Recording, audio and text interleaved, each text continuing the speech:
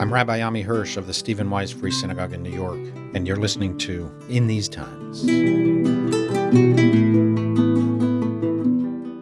On May 31st and June 1st, we welcomed over 300 rabbis, cantors, educators, synagogue presidents and board members, and other activists from across the Reform movement and around the world to our synagogue, the Stephen Wise Free Synagogue.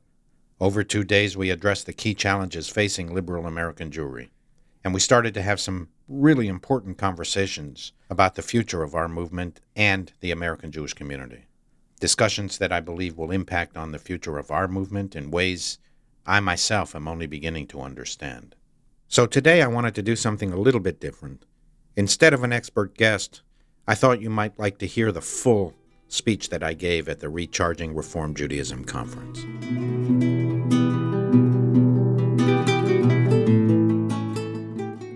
Welcome to the Recharging Reform Judaism Conference. Welcome to New York City. Welcome to the Stephen Wise Free Synagogue. It's our honor to host you. We're very pleased, amazed really, to see so many friends and supporters. When we first began to brainstorm about a possible conference, we anticipated perhaps several dozen colleagues might attend. What began as a trickle soon became a torrent of interest from the broad spectrum of Reform leadership, representing much of the glorious diversity of our movement: rabbis, cantors, educators, administrators, and lay leaders of synagogues of all shapes, sizes, and geographical locations, as well as other organizations such as Hillel and national and international Reform institutions. The conference planning committee alone soon mushroomed to 90 colleagues. And it began to dawn on us that we were onto something much bigger than what we initially thought. That there is a deep hunger for gathering together in this manner, organic, grassroots, and informal, to discuss the future of our movement and North American Jewry. Hinei matov u'mana'im shevet achim gam yachad. How good it is for brothers and sisters, colleagues and friends, Jewish professionals and volunteers to gather together after the severe isolation imposed upon us over the past 3 years. Just to be with so many partners and friends to discuss ideas, values, and beliefs is a great joy. Why are we gathering? While we may each have a different perch from which to observe and understand the Jewish community, I think that what brings most of us here and now is a sense of urgency that we are at an inflection point in the history of North American Jewry and the Reform movement. That fundamental and rapid changes are unfolding before our eyes that have already and will increasingly challenge our vitality and well-being. A sense that we need each other to identify the key challenges ahead so that we may craft effective responses that will strengthen the Reform movement we love and the Jewish people we serve. Now, when I refer to the Reform movement, I do not mean any one of us separately. I mean all of us together. Outcomes are the product of our collective and cumulative efforts. For example, the numbers of graduates seeking to become Jewish professionals reflect, at least in part, the scope and success of our collective youth engagement years before people contemplate career choices. The uniqueness of this gathering in conception, design, and execution is in our understanding that none of us is bigger or smaller than the Reform movement. We are, all of us, entrusted with the precious legacy of ages past, and in our collective hands, lay much of the destiny of the North American Jewish community. We have identified three central ideological pillars that we think are most relevant for recharging Reform Judaism.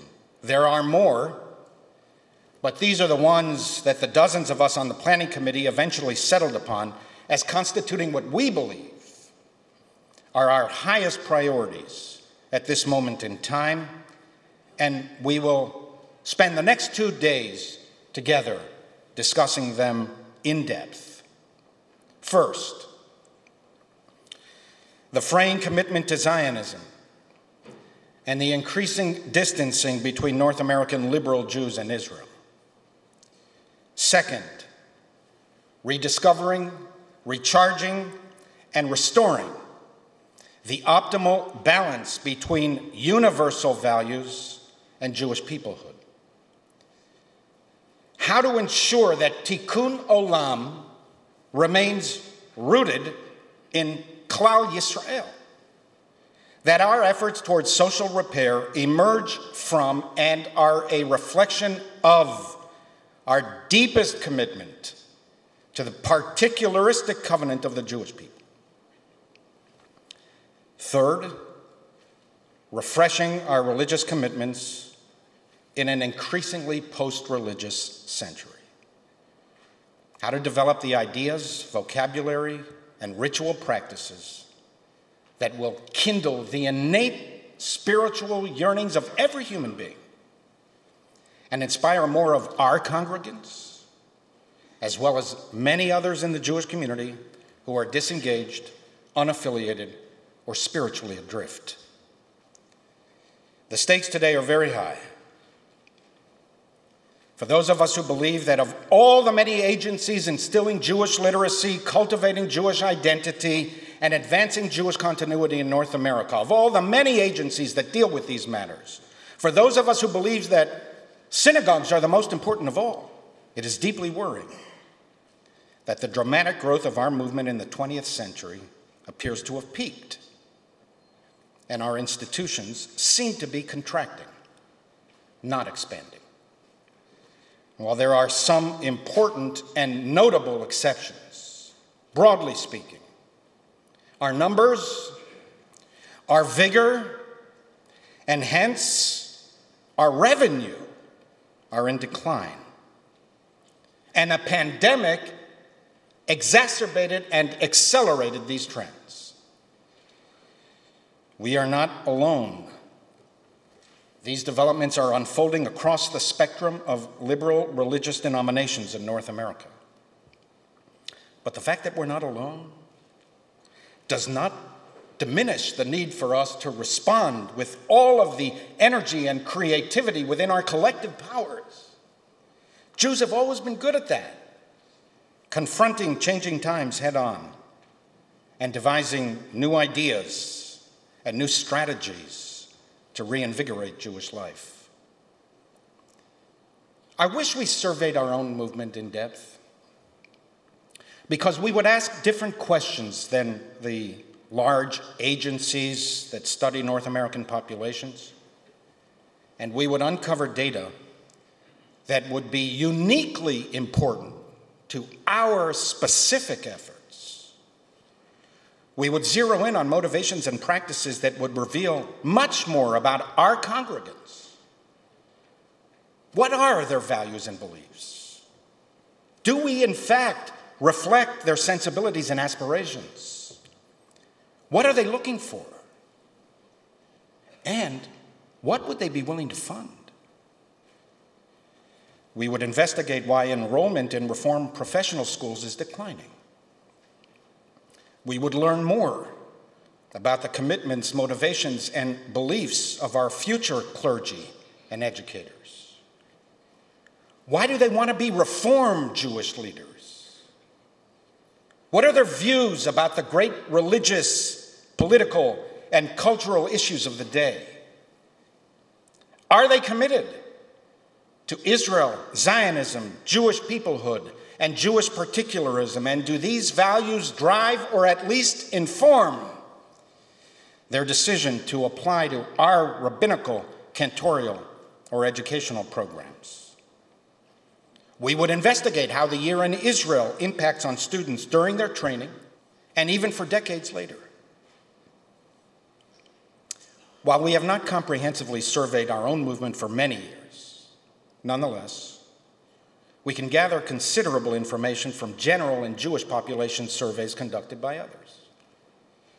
According to the latest data gleaned by the 2020 Pew Survey, when asked, over 2.1 million American Jewish adults say they identify with Reform Judaism. On its face, this is great news. More American Jews, by far, describe themselves as Reform than any other denomination or movement. More American Jews, by far, embrace our understanding of a liberal Judaism that eagerly embraces and welcomes the promise and potential of modernity. 52% of currently enrolled religious school students, more than half, receive supplemental Jewish education in Reform synagogues. Fewer than 10% of American Jews say they are Orthodox.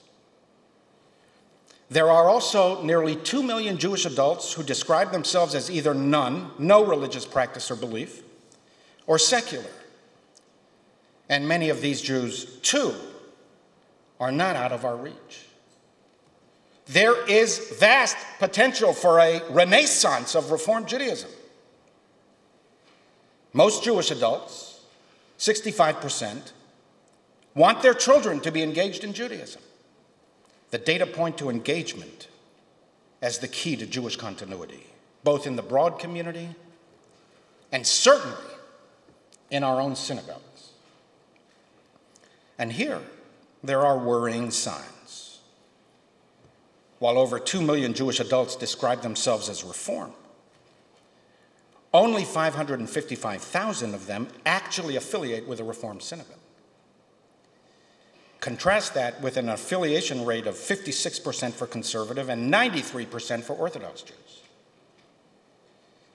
And how to account for the many liberal Jews, including young adults raised in our own congregations, who find more interest and meaning in Chabad activities than our own.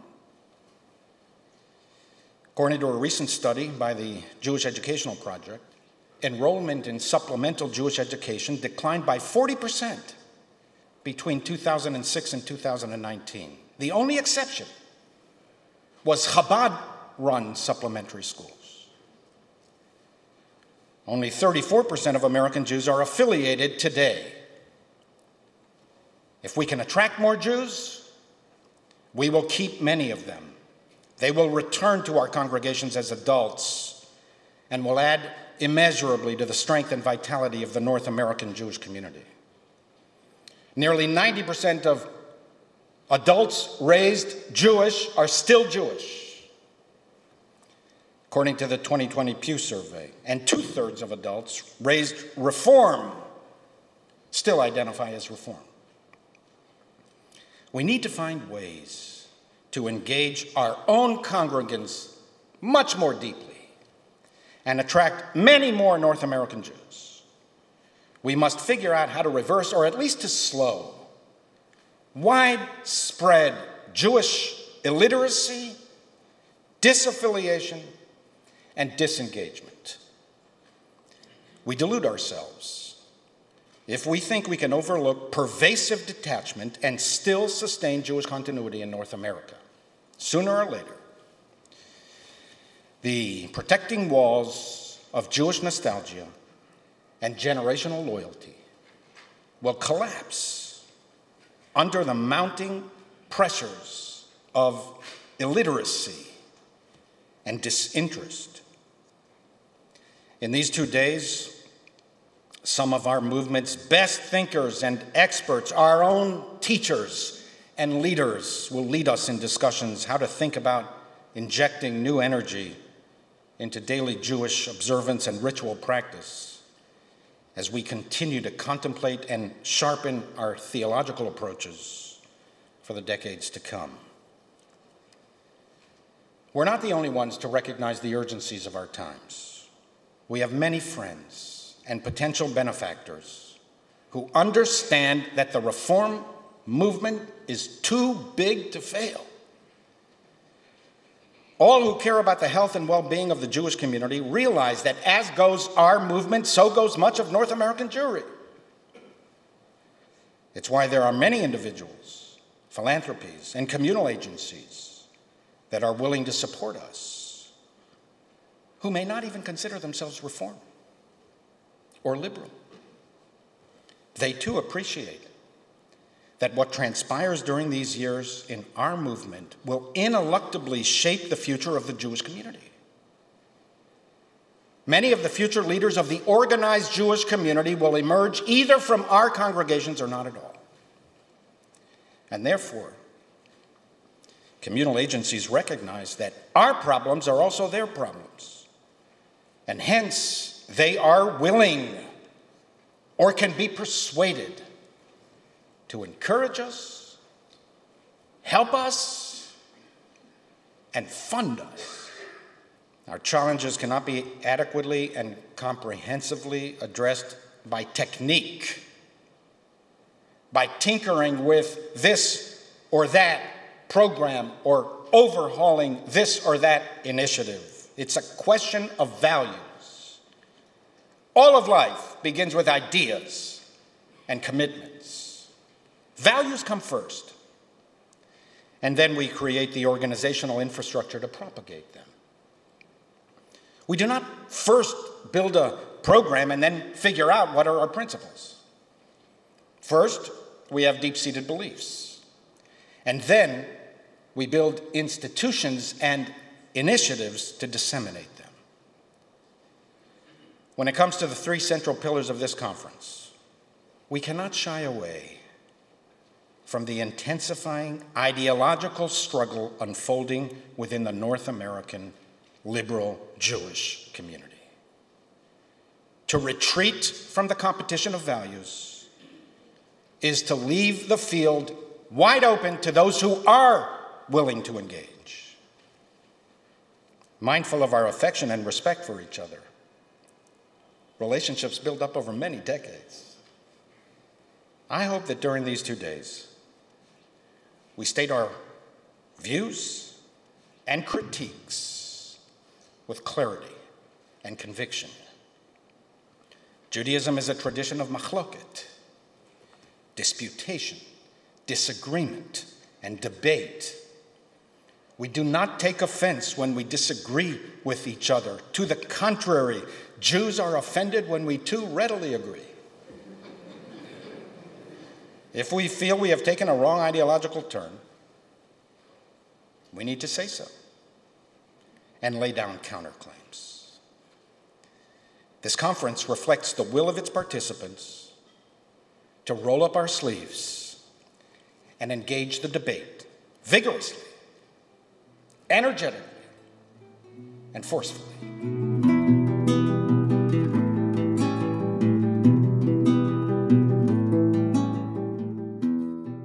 Some of you may know, I am especially concerned that those of us who are unshakably committed to the central religious value of Jewish peoplehood have not been vocal or effective enough. I am troubled by weakening attachments to Israel, the most eloquent expression of Jewish peoplehood in our times. I fear that we are losing the soul of the reform movement. For the record, like so many of us, I am appalled by elements of the current Israeli government. We will never sanitize ultra-nationalist extremists and religious fundamentalists. They are out of the mainstream and beyond the pale of normative Jewish and Zionist values. They do not own Judaism, despite them feeling they do. And to oppose these wayward ideologies is positive and constructive Zionism in action.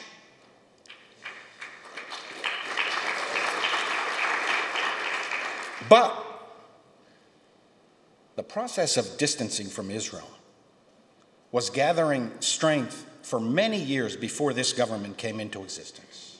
If anything, this crisis imposes upon us a greater urgency.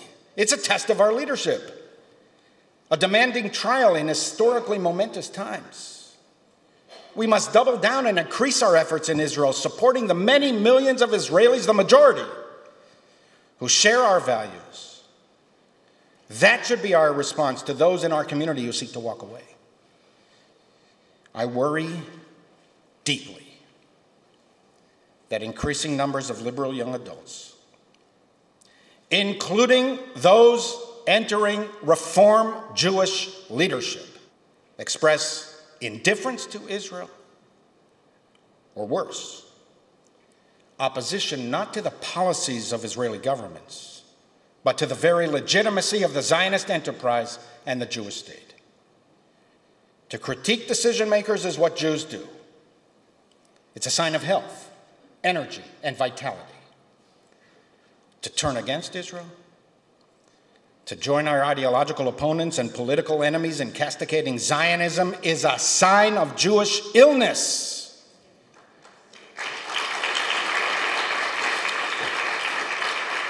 An atrophying of our intellectual and emotional commitment to our people. Israel is the Jewish people's supreme creation of our age. When you analyze what it took over 19 centuries to create and defend this tiny country, you may point to historical, sociological, political, economic, and a host of other factors that brought the modern Jewish state into being. But at some point, you just have to step back and marvel at the inexplicable miracle of it all. According to the laws of history, it was impossible. There shouldn't even be Jews in the world. We should have disappeared long ago, as all the other nations of antiquity that lived by our side, including the superpowers of the ancient world, who were destined to rule forever and who were convinced that they finally destroyed these pesky Jews. The first mention of our people outside the Bible is in the Merneptah Stela from approximately 1200 BCE. You can see it in the Cairo Museum, wherein the Pharaoh of Egypt proclaims, Israel is laid waste, its seed is destroyed. I destroyed the Jews. This is history's first ever reference of our people. Given the growing hostility to Israel in our circles, liberal and progressive spaces, and mindful of the increasing disdain for Jewish particularism, it's not enough for us to proclaim our Zionist bona fides every now and again, often expressed defensively, with so many qualifications, stipulations, and modifications that our enthusiasm for Zionism is buried under an avalanche of provisos. It's not enough for us to issue occasional press releases or tweets that we are a Zionist movement committed to the age-old religious value of the covenant of the Jewish people. We are the leaders. We must lead. We must be proactive. We must aggressively counter intensifying and expanding anti-Zionist, anti-peoplehood forces in liberal spaces throughout the Western world.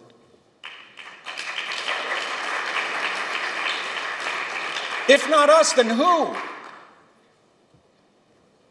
We must let people know with clarity and conviction what we believe. We must take on forces in American society, whether local or national, grassroots or in the halls of Congress, with whom we may agree on many other matters, but who disdain Israel, support our enemies, or are connected with elements in American society that hate Jews. We cannot march arm in arm with Israel haters, lending them our moral authority and confusing our own followers.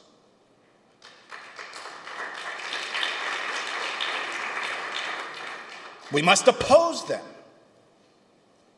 And we must let everyone know why we are opposing them. And sooner or later, we will have to attend to the growing fissures in the reform movement itself.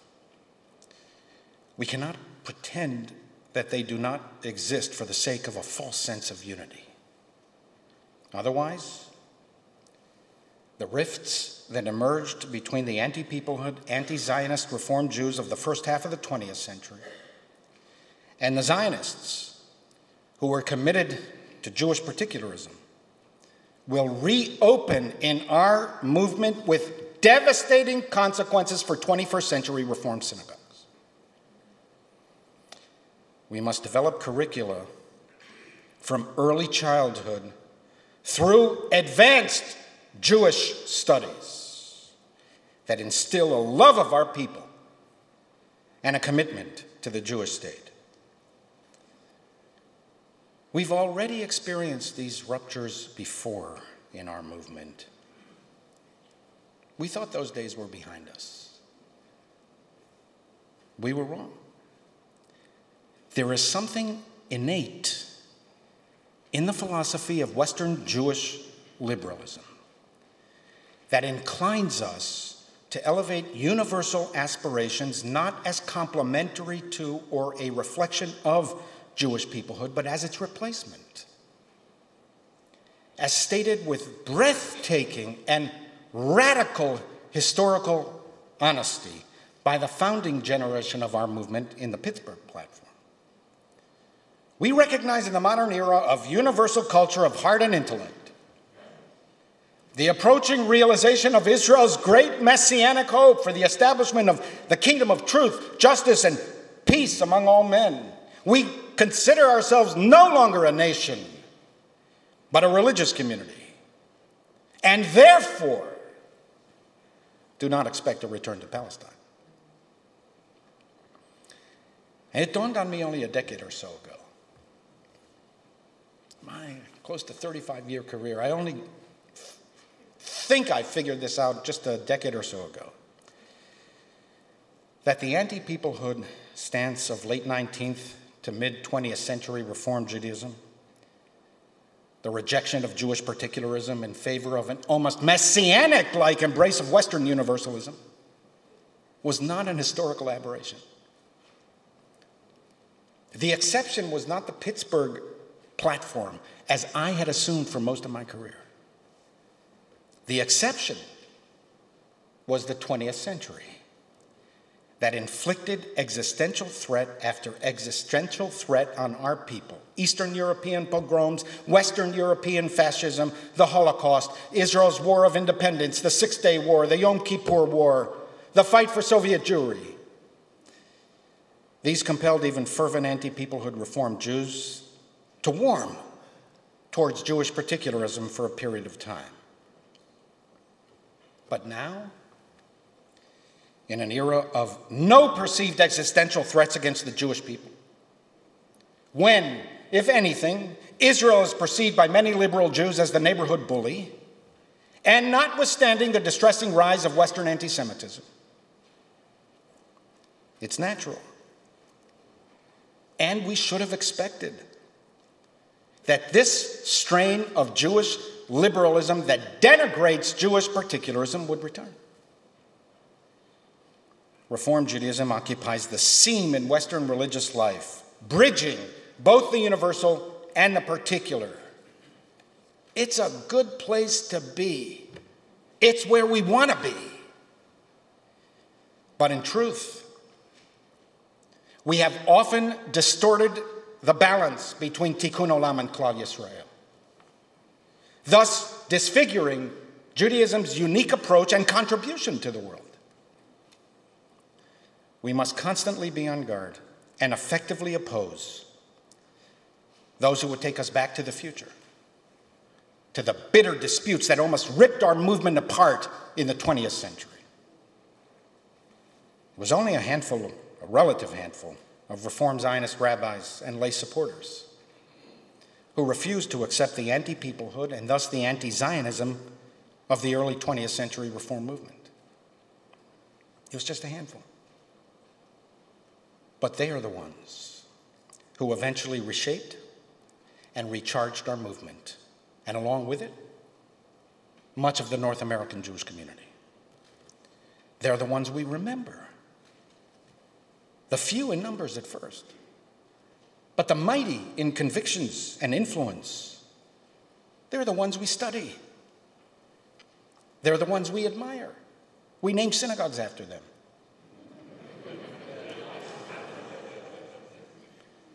They knew we had taken a wrong turn.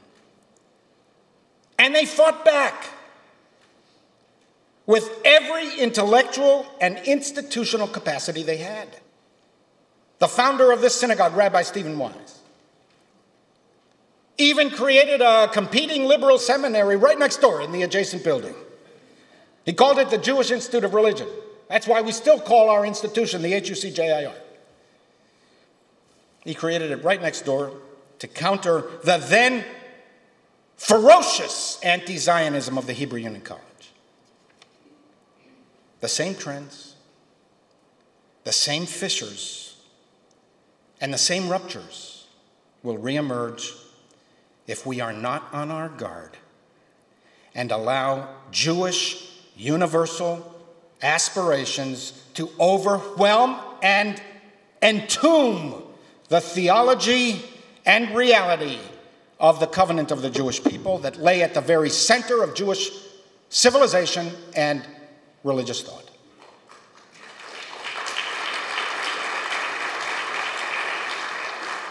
At no time in the history of our people,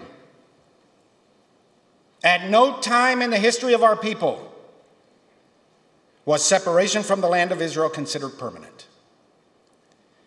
At no time did we abandon the dream of return. At no time in the history of our people did we consider dispersion a blessing. At no time did the rabbis sever Torah from Israel or God from the people.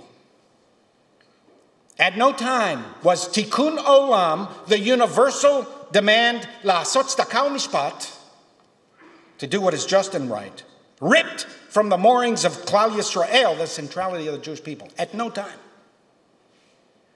It was never one or the other. One without the other diminished both. It was all part of a unified whole. Loyalty to the Jewish people, absent concern for all the families of the earth, is a distortion of Judaism. And tikkun olam, divorced from Jewish peoplehood, is not Jewish universalism, it's just universalism.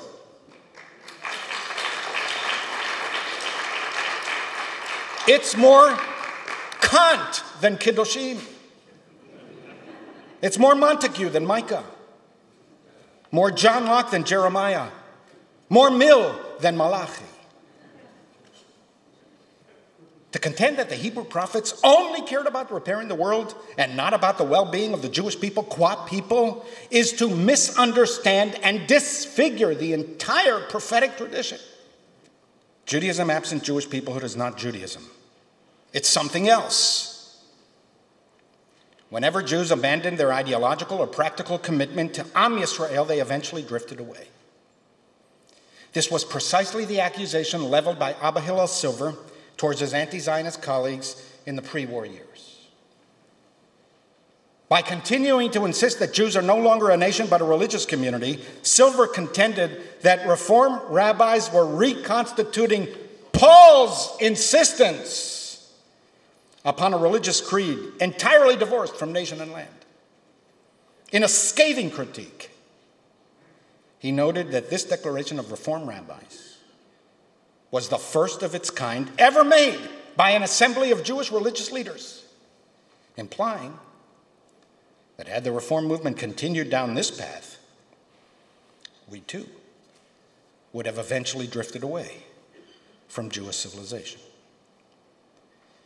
If the North American Reform movement, by word or by deed, by action or silence, becomes in fact or even in perception an anti-Zionist, anti-particularist movement that cares only or mostly about universal concerns, unanchored in and unmoored from the centrality of Jewish peoplehood. If this happens, most American Jews will abandon us, as they would have in the 20th century had we not come to our senses. With your indulgence, I end on a personal note. One of my favorite biblical verses is in Psalm 118 that constitutes part of the Hallel service that we chant on the 3 festivals and other joyous occasions. The psalmist wrote, Even ma'asu abonim hayta lerosh pina. The stone that the builders rejected has become the cornerstone. Whenever I hear this verse, I immediately think of my father of blessed memory. Those of you who worked with him or remember him might know that the great efforts to build our movement in Israel were highly controversial, especially in those early years between the 1970s and the end of the 20th century. Many senior Reform professionals and lay leaders were convinced that diverting resources to Israel was futile and would actually harm the North American Reform movement. It would bankrupt the movement. Some of these controversies are documented in the American Jewish Archives in Cincinnati. My father showed me several exchanges before he died. It makes for fascinating historical reading. Had the sentiments of the many of the North American Reform movement prevailed, there would be no Beit Shmuel, no Merkaz Shimshon, no kibbutzim. We would not have joined the World Zionist Organization. And few of the dozens of Reform synagogues, community centers, youth groups, and educational facilities that we are rightly so proud of in Israel would have been built. Is it conceivable to imagine North American Reform Judaism now, half a century later, without what we have built in Israel in the past 50 years?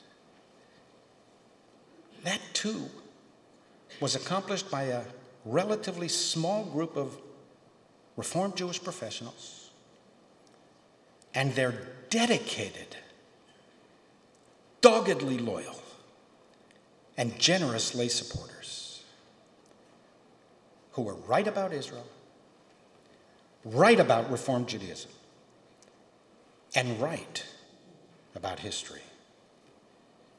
The stone that was widely rejected has become the cornerstone of our movement. May it be that our gathering over these 2 days be looked upon in future years as the cornerstone of a glorious century to come for the Reform movement we love and for the Jewish people we serve.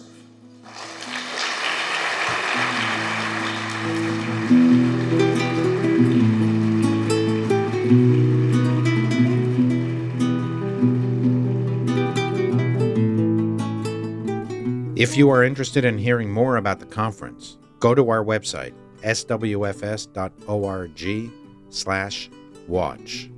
And in the coming months, we'll be publishing additional materials to serve as a guide for the future. Until next time, this is In These Times.